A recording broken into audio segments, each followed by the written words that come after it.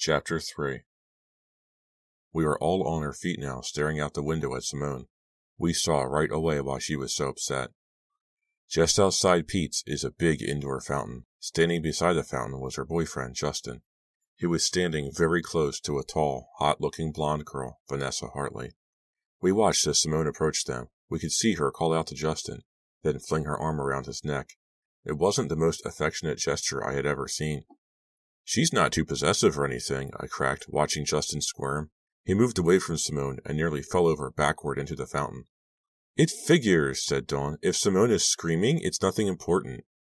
"She forgets she's not on stage all the time," agreed Rachel, sitting back down. "She's jealous of anyone who even looks at Justin," said Alana. I was still watching the scene out the window. Vanessa had taken off in a hurry. Justin had his arm around Simone now. He was talking to her, those light blue eyes of his flashing close to her face. "I'd be jealous too," I joked. "Justin is such a babe." I wasn't kidding. Without exaggeration, I'd have to say that Justin was the best-looking, coolest, most popular guy at Shadyside High. And as if that wasn't enough, he was also an all-state baseball player and the team captain of the Shadyside Tigers. Dawn leaned toward us and lowered her voice. "Can you guys keep a secret? Well, I can't any longer." She took a long dramatic pause before saying, "I went out with Justin last week." Alana's jaw dropped open, which meant she showed us a mouthful of chewed cheese and pepperoni. "You did what?" she asked. "Justin Stiles?" I couldn't help exclaiming. "As in Simone's boyfriend?" "Hey," Dawn said defensively. "It's not like I tried to steal him away from her. He asked me, so I went." She shrugged. "We had a good time, too." "I'll bet," said Alana, staring wistfully out the window at Justin. "I'd say yes if he asked me. Wouldn't you, Liz?" "Sure," I agreed, "if he wasn't seeing Simone." "Oh, what are you, a Girl Scout?" Dawn sneered. "What about you, Rachel?" Alana asked. "What would you say if Justin asked you out?" Rachel cracked a tiny smile. "He already asked me," she said. Alana's jaw dropped open again. Rachel's smile broadened. "I said yes," she added. "The hills are alive," sang Robbie Barron, flouncing around the stage, "with the sound of music." He was surrounded by laughing nuns. They were waiting to rehearse an Abbey scene, but Simone hadn't shown up. She was late for the 900th time. To pass the time, Robbie had started doing an imitation of Simone. He was wearing Ava Clark's black and white hood and was dancing around like a madman. He did look pretty funny with his thick black-framed glasses. When he finished singing, he said, "That'll teach Simone to be late." He looked at his watch and scowled. "I wonder if our little Maria realizes that it's hard to rehearse without the lead." "How do you solve a problem like Maria?" the kids playing the nuns sang back. Robbie laughed, but not for long. "I know how I'm going to solve the problem. I'm going to wring her neck." I was there because I was in charge of sets. I wouldn't be caught dead acting in front of an audience. I bet if I did act, that's what I'd be. Dead. I'd drop dead from stage fright. Right then, I was standing in the wings, painting a flat to look like the wall of the Reverend Mother's Abbey. This week, after the two murders, my overprotective parents let me out of the house at night for play rehearsals only. "Hey, Lizzie," Robbie called. "Do you have any idea where your friend Simone might be?" "Oh, sure," I answered sarcastically. "When she's in trouble, she's my friend." "Come on, don't give me a hard time." Robbie sounded as if he was out of patience. "Do you know where she is or not?" "No, I don't. Sorry." "Well, this is getting ridiculous," Robbie continued, checking his watch once again. "This is late, even for Simone." It was true. Being late was part of Simone's style. No matter what the occasion, she always ran at least half an hour behind. 2 days had passed since the nominations for prom queen were announced. I hadn't seen much of Simone or any of the other nominees since that afternoon at Pete's. We hadn't left on the best of terms. "Maybe she forgot she had rehearsal," offered one of the nuns. "I reminded her 3 times today," Robbie answered, "and I yelled at her about being late." He pushed his black-framed glasses back up on his nose. "But still, knowing Simone, it's possible she forgot." He sighed dramatically and fished some change out of his jeans pocket. "Ava," he said, "would you mind calling Simone's house?" There was a payphone outside the principal's office. Ava was gone for several minutes. "No answer," she announced when she returned. I dropped my paintbrush into the coffee can filled with water and peered out into the house. Justin liked to watch Simone's rehearsals. He was usually slouched in the back row of the auditorium. Not that night, though. I stood up. "I'll go look for her," I volunteered. "Maybe she's somewhere around the school." I jumped off the stage and started wandering through the empty hallways. There weren't many lights on. and there was absolutely nobody around. I don't scare easily, but walking around empty hallways in the dark has never been high on my list of fun things to do. Where would I be, I asked myself, if I were Simone and I had forgotten about rehearsal? First I tried the library, but it was locked. Then I headed for the gym downstairs. Sometimes she hung out there waiting for Justin to finish baseball practice. I opened the door to the stairwell. It sure was dark down there. You'd think they'd keep a few lights on when people were still using the school. I hesitated for a moment and then went in. The heavy door shut behind me with a very loud click. Suddenly wary, I turned and tried the doorknob. The door had locked behind me. I suddenly felt a heaviness in the pit of my stomach. I didn't want to be locked in a stairwell in the dark all night. I prayed that the gym would be open. I groped my way down the darkened stairs. By the time I got to the bottom, it was just about pitch dark. I was waving my hands around in front of me in slow motion, trying to feel my way. As my eyes adjusted to the darkness, I found the door to the gym and turned the knob. Locked. I'm trapped in here, I thought. I can't get out. I can't breathe. No, I could breathe perfectly fine. I scolded myself for overdoing it. Calm down, Lizzie. Stay calm. My heart was pounding like someone playing on a tom-tom. I began to bang on the locked door with my fists. Come on, somebody, anybody, let me out. I pounded for several minutes. No response. There was no one else down here. Simone was probably on stage now, singing her little heart out. Would anyone miss the set designer? I doubted it. I tried to tell myself to stay calm, but my fear took over. A wave of terror swept over me. I had to get out of there. I had to. I started to pound again with all my might. When that didn't work, I started screaming. I had screamed twice when I heard footsteps approaching on the other side of the gym door.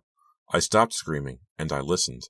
I should have felt relieved, but instead I became more frightened. My breath caught in my throat. My head was throbbing. It's the killer, I thought. He's been hiding in the gym. He's heard my screams. He knows I'm all alone, trapped in here, and now he's coming for me. The footsteps grew louder. I knew I should run, but before I could move, the door was pulled open, and I screamed again. Chapter 4. What's the matter with you? Why are you screaming like that? It was Mr. Santucci, the school's maintenance man. He gaped at me, his expression more frightened than mine. Well, why did you come down this way? He asked, studying my face in the dim light. This door is locked. I'm sorry, I stammered. I was looking for someone. There's no one down here, he said, shaking his head. It's all locked up. You gave me a scare. I apologized again, feeling like a fool. Why had I screamed like that? Why had I let my fear take over? My heart still pounding, I followed him through the empty gym. Still grumbling, he let me out one of the back doors. As I was walking through the parking lot, I heard a familiar sound. The tennis team was practicing. Dawn would be there. Maybe she had seen Simone.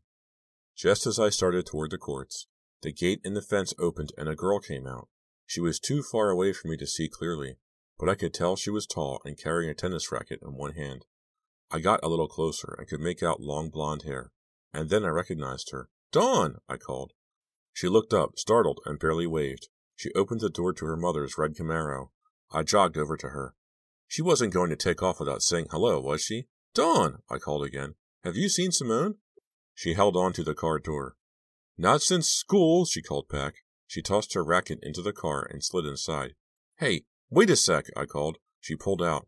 I had to jump to the side as Dawn backed up. I waved my arms at her as I ran towards the car. What's the rush? I called as she rolled down her window. Sorry, she said. What's up? I was looking for Simone. Yeah, well, like I said, I haven't. Dawn! I was only a few feet from her now, close enough to see her face clearly. It was scratched and bleeding. She looked as if she'd been clawed by a vicious cat. It's nothing, Dawn told me, catching my open-mouthed stare. What do you mean it's nothing? You've got... I was right up beside the car now. You've got blood all over your tennis whites. Oh, well, nothing a little detergent won't. Yeah, but what happened? Dawn revved the motor. I was hitting with Marcy. Turns out she's got this wicked ground stroke. She kept hitting it deeper and deeper. Then I crashed against a stupid fence. It's nothing. It looks a lot worse than it is. But listen, I've got to get home because I'm late, she finished lamely. With that, she pulled out. I shook my head. It seemed as if she was hiding something, but I had no idea what it could be. Lizzie! I turned. It was Ava, waving to me from across the parking lot. Standing near her were several of the other cast members. I could see Robbie climb into his car and slam the door. I couldn't find her, I yelled back. Ava nodded. Rehearsal is canceled. We have no idea where she is. I suppose I could have gotten Mr. Santucci to open the auditorium and let me finish painting the Abbey, but at that point I was no longer in the mood. I headed for my car, planning to drive straight home, but then I remembered that Simone lived in North Hills, which is near the school. I decided to stop off there on my way. Maybe Simone was home by now. Her parents' big Lincoln was parked in the driveway. I pulled in behind it. I scooted out and ran up to ring the bell. Mrs. Perry's face appeared beside the drapes, checking to see who was there. Then the door opened. Hi, Lizzie, she said distractedly. How nice to see you. She was wearing her coat. Please come in. Mr. Perry walked in from the hall. He was also wearing his coat and was glancing through a pile of mail.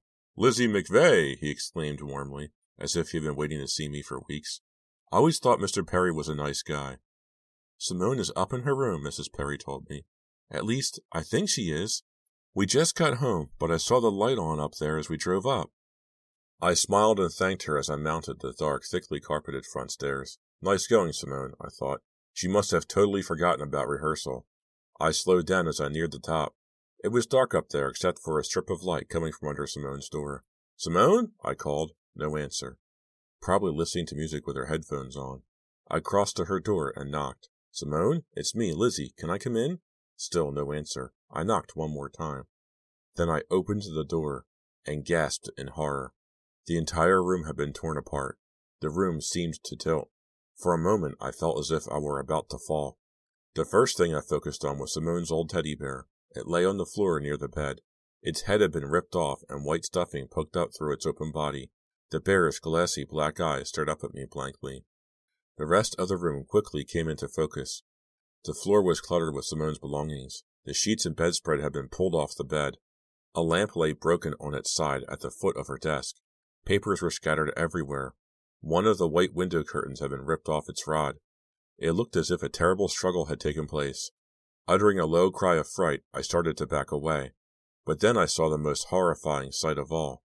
On the carpet near my feet was a large, dark puddle of blood. Chapter 5. I didn't scream. I came closer to fainting. I could smell the blood near my feet and rushed through the room to the open window. I needed fresh air, and fast. I stuck my head out, gasping for air, and that's when I saw him. His figure was illuminated for just an instant by the Perry's back porch light. A man, running across the backyard into the woods. He was carrying a big gray sack in his arms. I stared as hard as I could into the darkness, but he ran out of view. And then I finally began to do what I thought I would have done right away. I began to scream. The next afternoon after school, I was back at Simone's house. So were Justin, Robbie, Elena, Dawn, Rachel, and a couple of others. The police had wanted to question all of Simone's good friends. Even with all the people in the Perry's living room, the room felt empty. We all missed Simone. No one had seen her since the day before. The police hadn't arrived yet. No one was saying much. Everyone was pretty scared. I got up and went into the kitchen. I wanted to see if I could help Mrs. Perry, but mostly I wanted to get out of the living room. Oh, Lizzie! Mrs. Perry gave me a brittle smile as I walked in. She was arranging peanut butter cookies on a plate to serve to all of us, but I could see that her hands were trembling, and her mascara had run slightly. The police will be here any minute, she told me. I'll get that, I said, taking the cookies from her hand. It was as if she needed something to hold on to keep her calm. Her hands started to shake even more now. She lifted them to cover her face. I'm sorry, she said. It's just that I'm so scared. I knew what to do when kids started crying or acting out. I could usually joke them out of it or hug them or whatever till they felt better. Whenever Rachel got down, for instance, I always used to say, Your feet stink. It was so stupid that it made her laugh every time. When adults freaked out, I was totally at a loss, though. Obviously, I couldn't tell Mrs. Perry that her feet stank. I just stood there helplessly as Mrs. Perry began to cry. Luckily, Mr. Perry came into the kitchen at that moment. He quickly put his arms around his wife. Simone's going to be fine, he whispered to her. No, she won't, she sobbed. Mr. Perry tightened his grip around her. Whoever kidnapped her only wants money. We'll give him whatever he wants, and that'll be the end of it. I could tell he didn't really believe it. What kind of kidnapper left a puddle of the victim's blood all over the floor? A killer, that's who. Like the guy who had killed that girl Stacy, who was found in the Fear Street woods. Mr. Perry tried to smile reassuringly at me over his wife's shoulder, but his face was very drawn. There were big, dark bags under his eyes, like a raccoon's circles. Please, just tell everyone the police will be here any minute. I headed back into the living room. All the kids stared at me as I went into the room, as if they were hoping I might be Simone. I shrugged. They say the cops will be here any minute. As if on cue, the doorbell rang. 2 police officers were standing on the front porch. Mr. Perry hurried in from the kitchen. His face lit up when he saw them. Any news? He asked hopefully. One of the officers, a tall, lanky guy, shook his head. The other one, a short, dark-haired woman, frowned. Mr. Perry's face fell. He showed them into the living room and introduced them to all of us. Then he said, I'll get my wife, and left. I really appreciate you taking the time to talk with us, Officer Jackson, the tall, lanky one, told the large group. He looked almost as worried as the Perrys. Do you really think it's a kidnapping? Dawn asked him. Officer Jackson shrugged his narrow shoulders. I could hear Mrs. Perry blowing her nose in the kitchen. We hope so, Officer Barnett offered with a tight little smile. But we also have to be prepared for the worst, Officer Jackson finished her sentence. Right now we've got several officers out combing the Fear Street woods. We all stared at one another in silent horror. The Fear Street woods, where they had found Stacy. The woods where an image flashed in my mind from the TV news. The blue body bag lying in the muddy ravine. If there were people in the room who didn't believe it before, they did now. We'd never see Simone again. Rachel caught my eye. It was as if she wanted me to tell her this wasn't really happening. I tried to be reassuring, but as horrified as I had been when Stacy had been found in the woods, it was nothing to what I felt now. This was Simone, someone I had known since kindergarten. Mr. and Mrs. Perry were walking toward us, Mrs. Perry carrying a tray of cookies, and Mr. Perry holding a pitcher of milk. Mrs. Perry bit her lip when she saw the police. Mr. Perry took the tray from her and set it down on a coffee table. Robbie Barron reached out and took a cookie. Everyone stared at him. How could he eat at a time like this? He bit into the cookie, and, in the silence of the room, everyone heard him chomp. He glanced around and saw everyone staring at him. He put the rest of the cookie down. Just then the telephone rang. We all jumped as if we had just gotten an electric shock. Mr. Perry bounded out of the room. He came back a moment later. Just my secretary, he explained, grim-faced. Okay, Officer Barnett said, taking a large black notebook from her belt hook and flipping it open. Let's get started. We need any information that might be helpful in finding Simone. Anything, she added firmly. Everything is important. Understood? Her fellow officer added, his eyes surveying us one by one. I nodded vigorously, as if it were really a question that needed an answer. Then Officer Jackson said, Who wants to start? They stared at us. We all shifted uncomfortably in our seats. This was worse than when a teacher asked a question and nobody raised a hand. A lot worse. Okay, let's start with where you all were last night, suggested Officer Barnett. She turned her eyes to the boy sitting closest to her, Justin. Justin appeared very nervous, even more nervous than the rest of us. I was at... Why does he sound as if he's thinking up a lie? I wondered. I was at Ilana's, he finally said. Studying. We were doing our homework together. I stared at Ilana. That was a shocker. Ilana caught my glance and blushed. She turned away. Who asked who? I wondered. I bet it was Ilana who asked Justin. She probably didn't like it that Justin had asked out Rachel and Dawn and passed her over. I glanced at Mrs. Perry, but she didn't seem surprised. I guess she had a lot more in her mind right then than whether or not Justin was cheating on her daughter. I was working all afternoon, Rachel said, at the 7-Eleven, then I was at home. I was playing tennis, Dawn told the police. She glanced at me. I remembered her bloody tennis whites, but she had explained the accident with the fence. Officer Jackson was looking at me expectantly. I was working on the set, I began. The set? He asked. Simone's school was putting on The Sound of Music, Mr. Perry interjected. The policeman nodded. Go on. I already told this stuff to the police last night, I said. Tell us, Officer Jackson said patiently. I told the whole terrifying story again. How I had stopped to find Simone. How I had found her room all torn up. About the blood on the carpet. And how I had to run to the window for air and had seen a man running away in the darkness. Now, Officer Barnett said, this is very important. Can you remember anything about what the man looked like? Anything at all? Everyone was staring at me. I felt myself begin to sweat. It suddenly seemed up to me, and me alone, to catch Simone's attacker. I tried in my mind to stare out Simone's window again, but I couldn't picture the man. He was a dark blur, a dark, frightening blur. I shook my head no. This sack he was carrying, Officer Jackson asked. How big was it? I knew the question he was really asking. As big as a person, I said. Mrs. Perry gasped and raised her hand to her mouth. Robbie, what was wrong between you and Simone yesterday? Elena asked tentatively. I mean, it looked like the two of you were really having a big argument. All eyes turned to Alana, then Robbie, then back to Alana. It was nothing, Robbie mumbled. It didn't sound like nothing, Alana said. You were really mad at her for always showing up late for rehearsals. You said she was wrecking the whole production with her lousy attitude. You said if she didn't start coming on time, you were going to stuff her nun's wimple down her throat and... Of course I was arguing with her, Robbie interrupted shrilly. Who didn't argue with her? She was impossible. That word made me wince. Robbie, I said. We all stole glances at Mr. and Mrs. Perry. Robbie blushed bright red. Sorry, he said. I didn't mean to. Let's keep going, Mr. Perry said, stone-faced. After everyone had said where they were the night before, Officer Barnett turned back to Justin. Did Simone have any enemies that you know of? She asked. Anyone who would want to cause her harm? No, he said. And the last time you saw her was? At lunch, yesterday. And she was? Upset, said Justin. Very upset, thanks to... He glared at Robbie, who said, Oh, please. Finally, after an hour of questioning, the policewoman snapped her notebook shut. Thank you, all of you. If you think of anything you want to add, call us at the Shadyside Police Station. If we're not there, leave a message and we'll get right back to you. Officer Jackson nodded to Mr. Perry as he and Officer Barnett headed for the door. Everyone in the room was standing up, ready to go. No one wanted to hang out a minute longer than they had to. When I got outside, I was startled that the sun was still shining brightly. The Perry's front lawn was green and cheerful. It seemed so strange after what we'd just been discussing. Everything looked fine.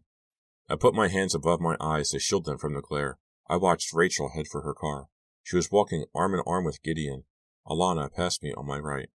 Horrible, huh? I said. It was all I could think to say. Alana barely looked at me before she walked on. Wait a minute, I said, hurrying to catch up with her. There was a long line of cars in front of the Perry's house. Alana was parked near the end, and I was right behind her.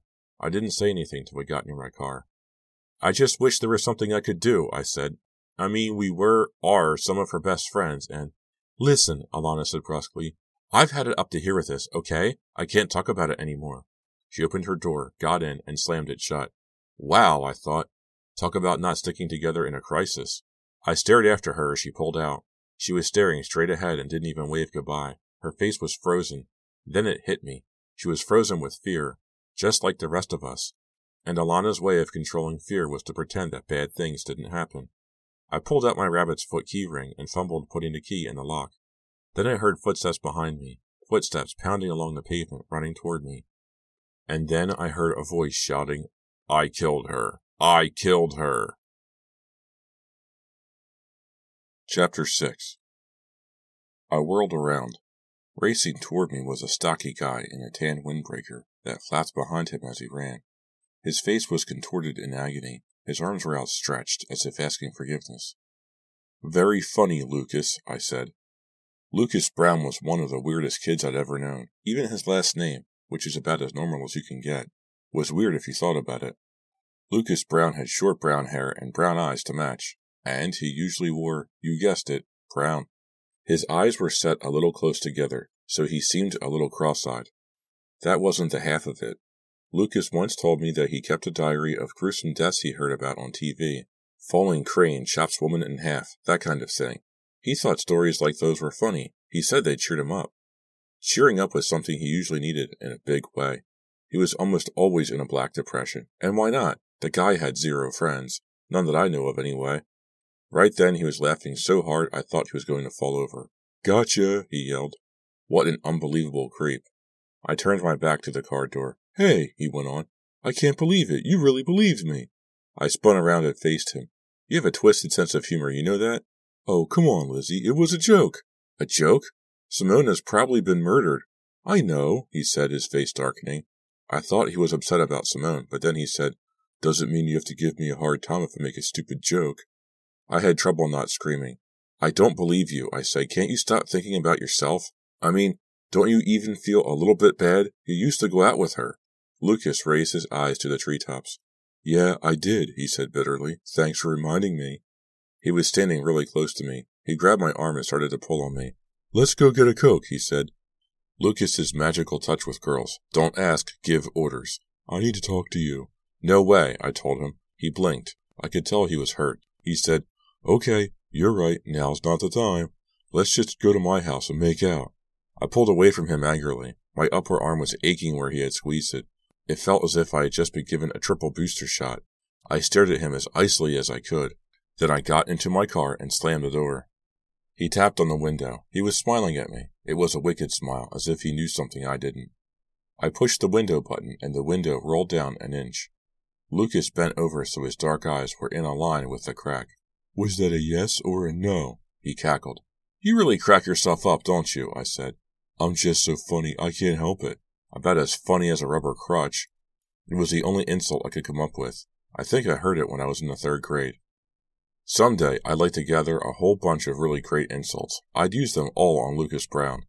Lucas jammed his hand in through the open window crack and wiggled his fingers near my head. I pressed the remote control button and the window shot back up.